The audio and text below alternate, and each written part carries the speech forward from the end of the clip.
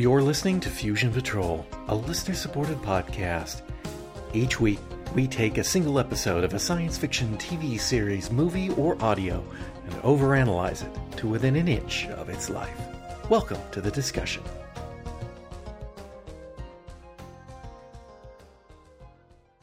Hello and welcome to another episode of Fusion Patrol. I'm Eugene. And I am Kenneth. And tonight we're looking at the Star Hunter Redux Season 2, Episode 9, Painless. Episode synopsis. Titan City, Titan, Saturn Federation. Two morons take drugs and beat themselves to death. The crew of the Trans-Utopian are bored. Crime has taken a holiday and they've got no work and nothing to do. A private person-to-person call comes in from Titan City for Dante Montana. Travis inherits the call, and they soon are on their way to Titan City. He meets with a man who called, Rowan Garrick, an old friend of the Montanas. His son has recently died, a victim of his own stupidity. He took a new drug that's been ravaging the streets called Anista. The drug not only suppresses your ability to feel pain, it also causes a euphoric sensation whenever you experience something that would be causing you pain. As a result, people who take it inflict pain and beatings on their bodies until they die. It's all very nasty. Even Police Captain Daylight lost her daughter to the drug, so she's working diligently to find Bliss, the code name of the crime lord in charge of Anista distribution. She's apparently not very good at her job, though, because they've got no leads. Garrick is asking for Travis's help to find Bliss and shut down the drug distribution. He takes on the job for a pittance, much to Rudolfo's chagrin. I mean, they weren't finding any work anyway, and the few cases Rudolfo can find are beneath him, so he just grumbles mostly for no apparent reason other than just being a jackass. Not only is Dahlia useless as a cop, she's kind of crap with security, too. She gives Travis information about the case and samples of the deadly drug because, I'm not sure, if I weren't totally convinced by the incorruptibility and motives of a dedicated cop, far too young to have a daughter killed by Anista, I'd almost expect Elliot of being the criminal mastermind behind this. That's too obvious. Elliot does a bit of digging on Montana and uncovers that he's ex-Raider and they were drug runners back in the day. She poisons the well with Garrick, who fires them, but Montana is already gone to ground as part of his investigation, which involves contacting a Martian named Frankel in charge of policing the Martian drug scene. Meanwhile, Percy proves she's the apex moron because instead of analyzing the drug Montana gives her, she takes it. And there's a whole sequence with no consequence where Percy hurts herself, and Marcus tries to stop her from hurting herself. Travis calls in some old friends and is working his way towards finding Bliss, but then he's beat up but not killed. The Brain Trust back on the Trans-Utopian buy into the theory that Frankel may actually be Bliss and Dante could be headed into a trap, so they go to the meeting too. Of course, it's a trap because, in a surprise to absolutely no one, Dahlia actually is Bliss, and Frankel is an old chum of Travis who owed him a favor. Shootout and victory for the good guys! Garrick is once again fondly disposed towards Travis and loans him a high-tech picture of him as a baby, taken on a 0.25 megapixel digital camera and thermally printed. The end. Okay, I'm gonna start with my. I'm not even going to start with my typical Percy complaint. I'm going to start with my, it's the future, drugs are bad, ergo, drugs of the future will be really bad. So bad that I can't say no one would be dumb enough to take it, but really, come on. There are bodies lying around all over the place that have all beaten themselves up. The cops don't even appear to be clearing them off the streets at this point.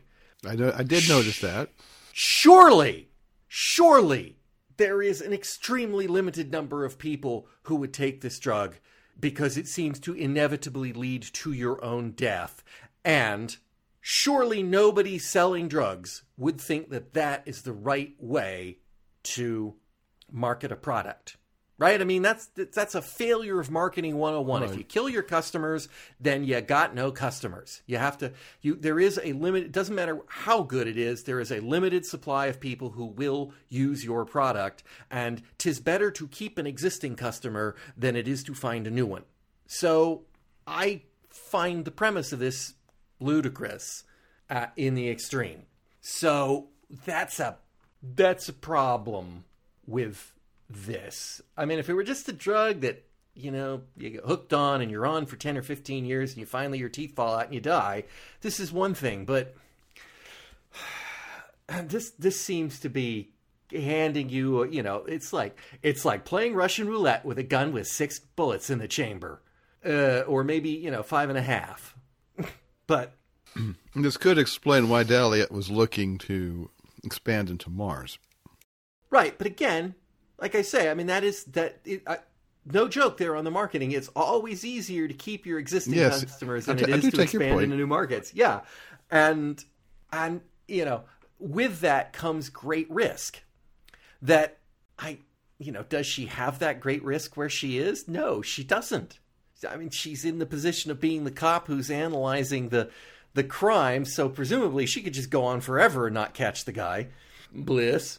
But if she just weren't going to literally kill off the entire population of Titan City in the process.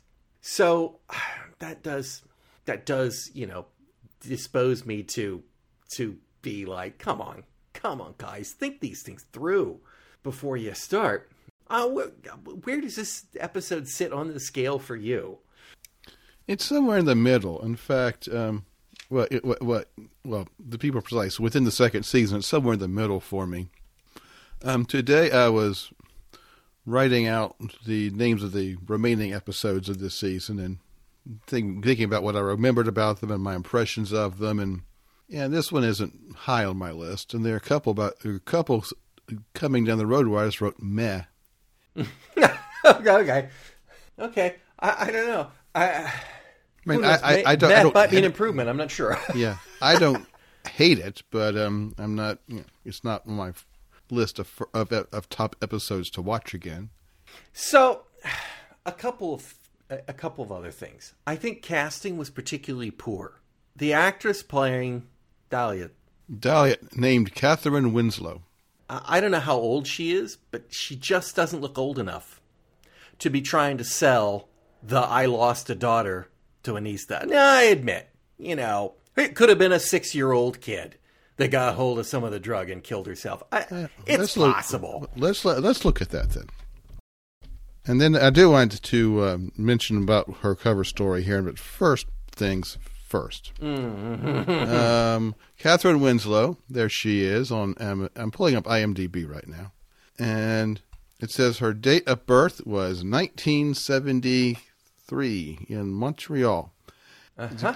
Given that this is an episode made in 2003, how about she is 30? 30. Well, I mean, it's possible she has a teenage daughter, but which is where I would expect you to start running into that kind of problem. But they should have just hired somebody older. Yeah.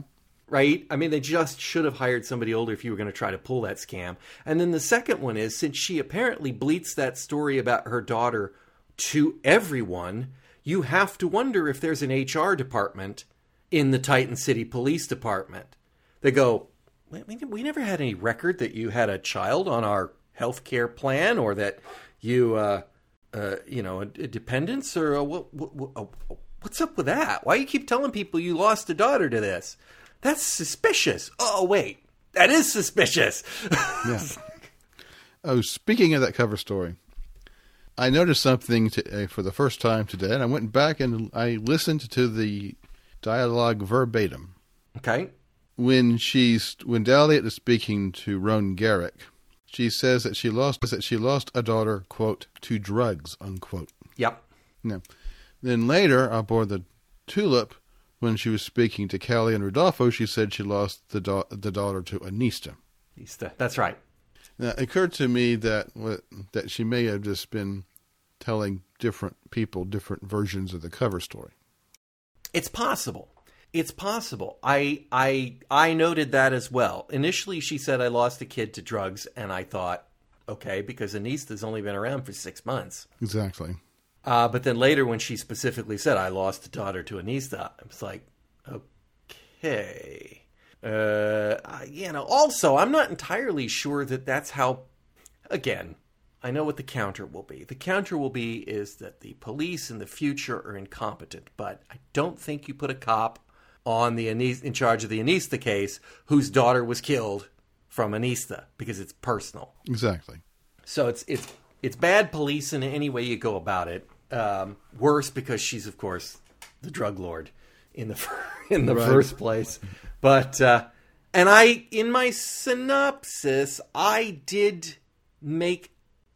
I'm going to say I made an assumption, so you can correct me if I'm wrong, but she did give Travis the drugs, right? Yes. I thought she did. Okay, I remember she said she was sending the file and stuff, but I didn't actually see her hand off the vials of drugs to him. Maybe I blinked or something, but that's the only way he could have gotten it, unless he was picking it off dead bodies or something. And so, when he got to the thing and he handed it to Percy and said, here, analyze this and see if it gives me any clues to how do we track down Bliss, I thought two things. I thought, wow, the chain of evidence really sucks on Titan City. And sure, Percy's going to figure out something that the police labs can't. Tell me another one. Pull the left leg. It plays Jingle Bells. And then I forgot. Oh, yeah, well, we've got Caravaggio, which seems to be the greatest AI in the galaxy. So just short of Aurak at times. So maybe they can. I don't know. But I honestly was sitting here thinking, well, this is just some way for Percy to accidentally get injected, or Marcus to accidentally get injected with a drug. And then it wasn't accidental. No, it wasn't. So that is building to something in later episodes. God, I hope it's her killing herself, because there's a character that just needs to off herself and be done with it. And I will not be sorry to see her go. I know that she won't be gone because I know they brought her back for something in the final Redux episode. But yeah, as an old lady. But she's truly peak moron in this episode. And Marcus is not much better. Yeah. So he sees Percy when she gets whacking herself, and he figures out what it is. Okay, I'll give him that. But he doesn't know what to do. And I'm shouting at the TV, sedate her. That's what she says. Not for like another 15 minutes. Exactly. It took a little while, but and then she did it to herself. And let's just haul the whole thing. First off, she's beating herself. She's enjoying beating herself. I don't know, for some reason she's enjoying trying to provoke Marcus. I don't know if she wants him to hit her, but why does it matter? And I didn't quite get the aggressive aspect of that. And yet she seems to have enough wherewithal to tell him to put her in the brig. And I can't figure out why, because when she said that, I'm like, and how is that going to stop you from hurting yourself? I don't understand what's going on here. So he puts her in there, and of course she's beating herself against the cell, which is, nice and hard.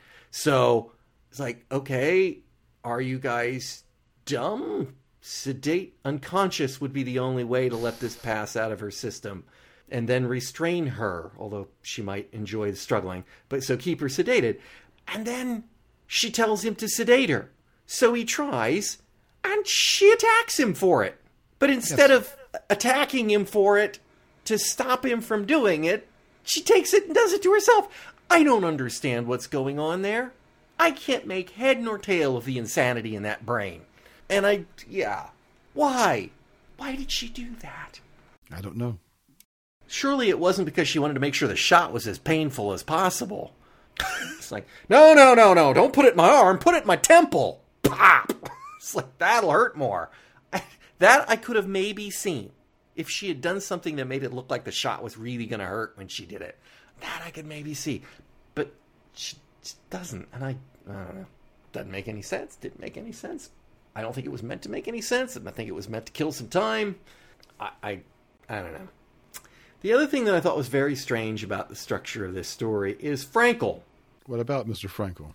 Was his entire appearance in this episode about 45 seconds, and he didn't even bother to walk out with him on the perp walk at the end?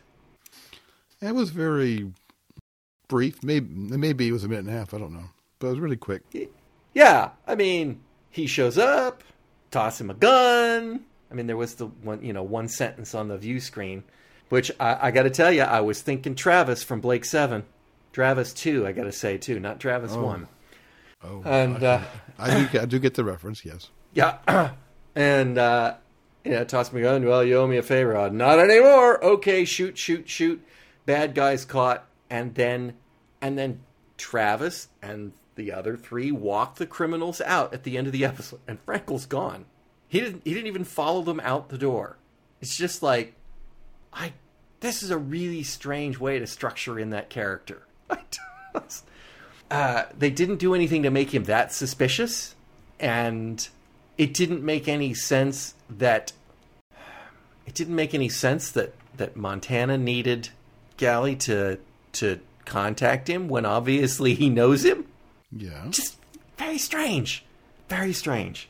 Just, it was kind of all over the place. Also, why did the guys not kill him when they were beating him up? Oh, I did wonder about that. It did seem rather inefficient of them.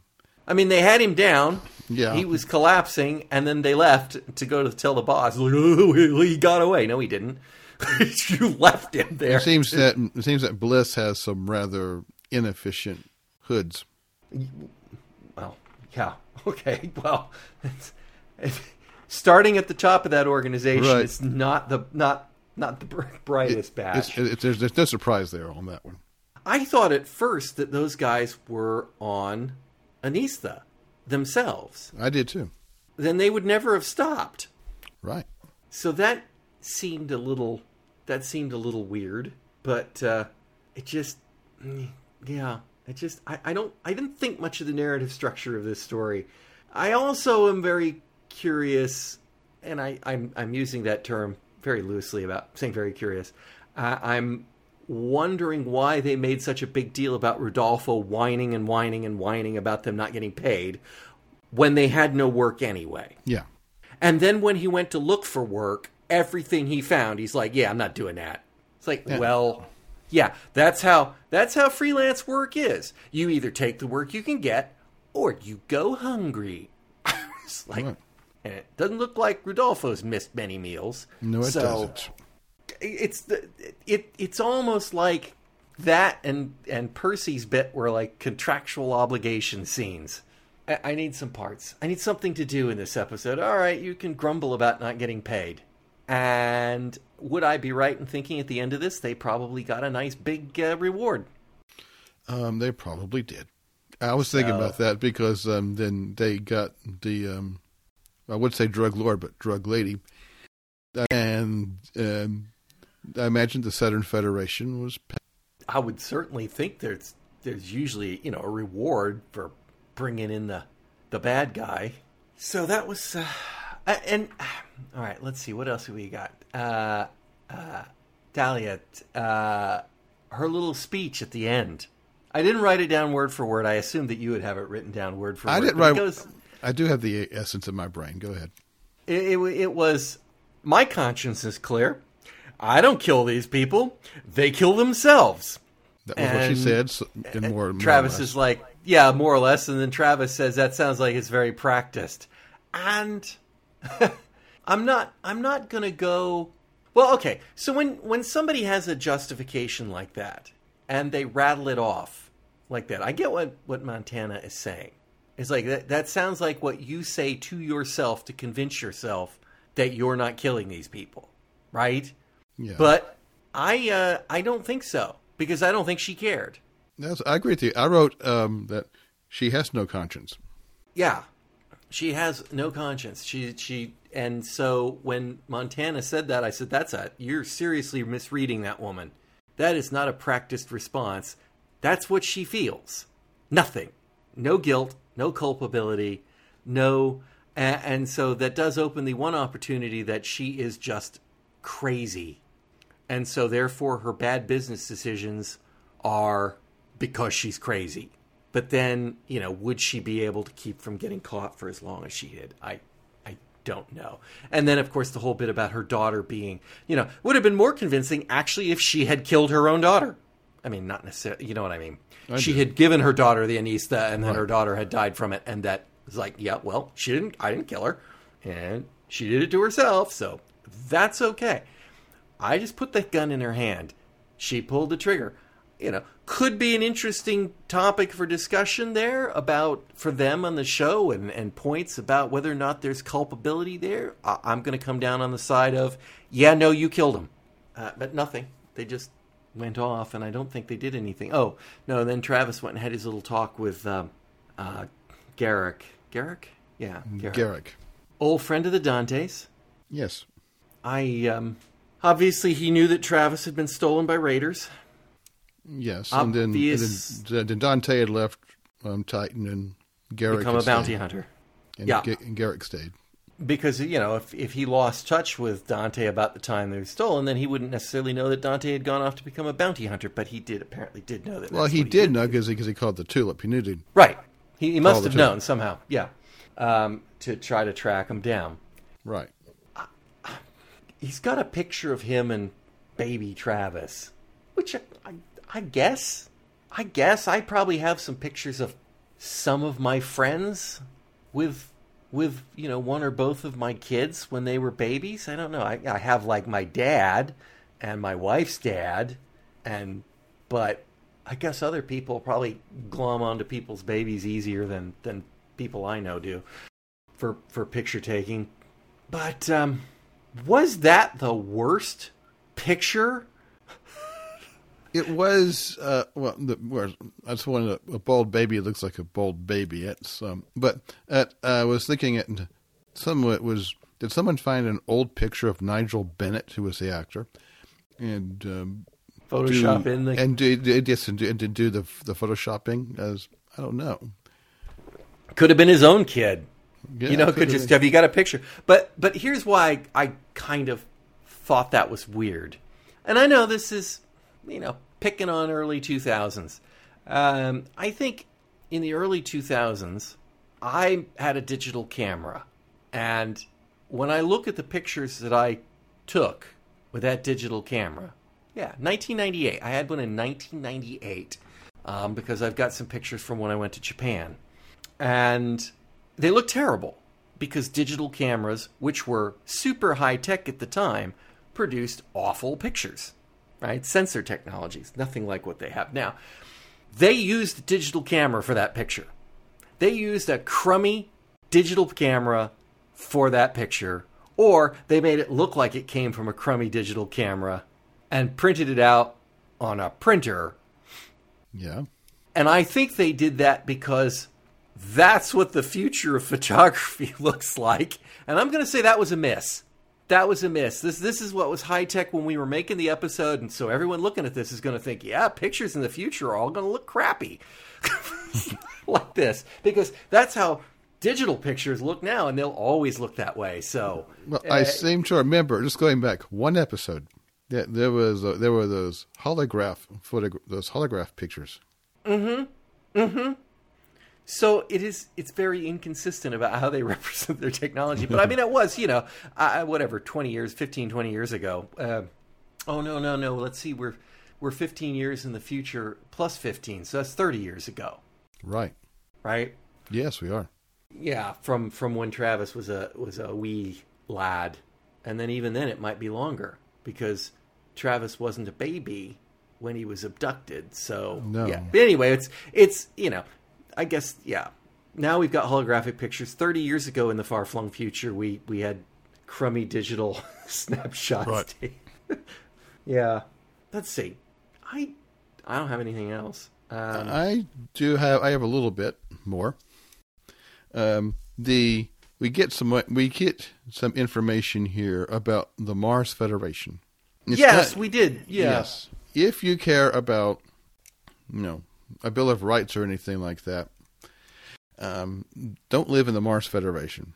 It is more or less a police state in the form of a republic. Are we able to draw that out from just this No, episode? I mean, but I'm drawing that out from episodes. Well, we would only be able to draw it out from episodes that occur in season 2, because season 1 was so far ago that I don't know.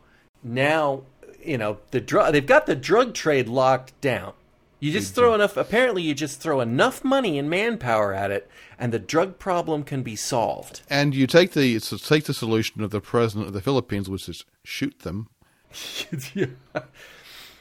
I don't know that we got and I don't think it stopped it in the Philippines either. No, and it hasn't stopped it anywhere, no matter how much money and effort you throw. But the Mars Federation has apparently has cracked down within the, according to the characters in this story, in this episode, and they've really pushed the civil liberties boundaries back. And it's so far that even Callie, who is a Martian, who's a Martian and hardly a bleeding heart, thinks that it goes too far. I absolutely agree that was what was said. I don't trust anything that Dahlia had said about it, except that she couldn't get stuff into Mars, right? So that much we can establish as fact. That part is fact, that apparently you can't get drugs on Mars, and that both Callie and Rudolfo said, well, if you don't mind what you have to do, or you don't mind what happens to get there, or something to that effect. Right? It didn't say what it was. I genuinely don't have a feel for what have been curtailed and in what aspect of it. Mars might be a really nice place. That's not defending totalitarianism. It's just, in this episode, Mars is real good at keeping the drugs out, and they don't much care how they do it. That is what happened. That does come up in this episode. And as I said, I am actually drawing from subsequent episodes as well. Okay, I was going to say, I don't know, in the next episode, Mars may be a free-for-all gunfight city for everybody's running around, packing heat and killing each other right and left. Yes. And the cops don't care. Because that's the level of consistency we get in some of the writing in the show. So, But the consistency with regard to the government of the Mars Federation is very good, and just taking all that together, I'd say I'm glad I don't live in a place like that. Well, no, especially considering on Mars is where you can auction off your bodies for organ. I know Mars is a terrible place. Okay, well, now wait a minute. Let's just. I'm going to... this is in my notes for when we wrap up the series, but I'm just going to touch on it right here. Okay. Everywhere in this solar system is a terrible place. Yes. Everywhere. There is nothing appealing about this solar system at all. It's a good point. Mars is worse than most of the rest. So... we're looking at a total dystopia. Yeah. Let me one last review here on my part. Okay, so this is a short one. Okay. The next episode of Star Hunter Redux is Skin Deep. Skin Deep. Haven't we already had one called that? No. Maybe it's some other show. Okay. It's some other show. It sounds familiar. All right. Well, in that case, Kenneth, thank you for joining me. My pleasure. And listeners, I hope you join us all again next time on Fusion Patrol. Thanks for listening. If you've enjoyed this episode of Fusion Patrol, we hope you'll consider supporting us at patreon.com/FusionPatrol or buymeacoffee.com/FusionPatrol. For our monthly Patreon subscribers, we're currently doing a special series on Season 2 of Babylon 5. There's over a decade of previous episodes available at FusionPatrol.com. Come join the conversation on our website or Twitter. You can also find some of our other works at soundcloud.com/FusionPatrol. Our music is Fight the Future by Amberwolf. This has been a Lone Locust production.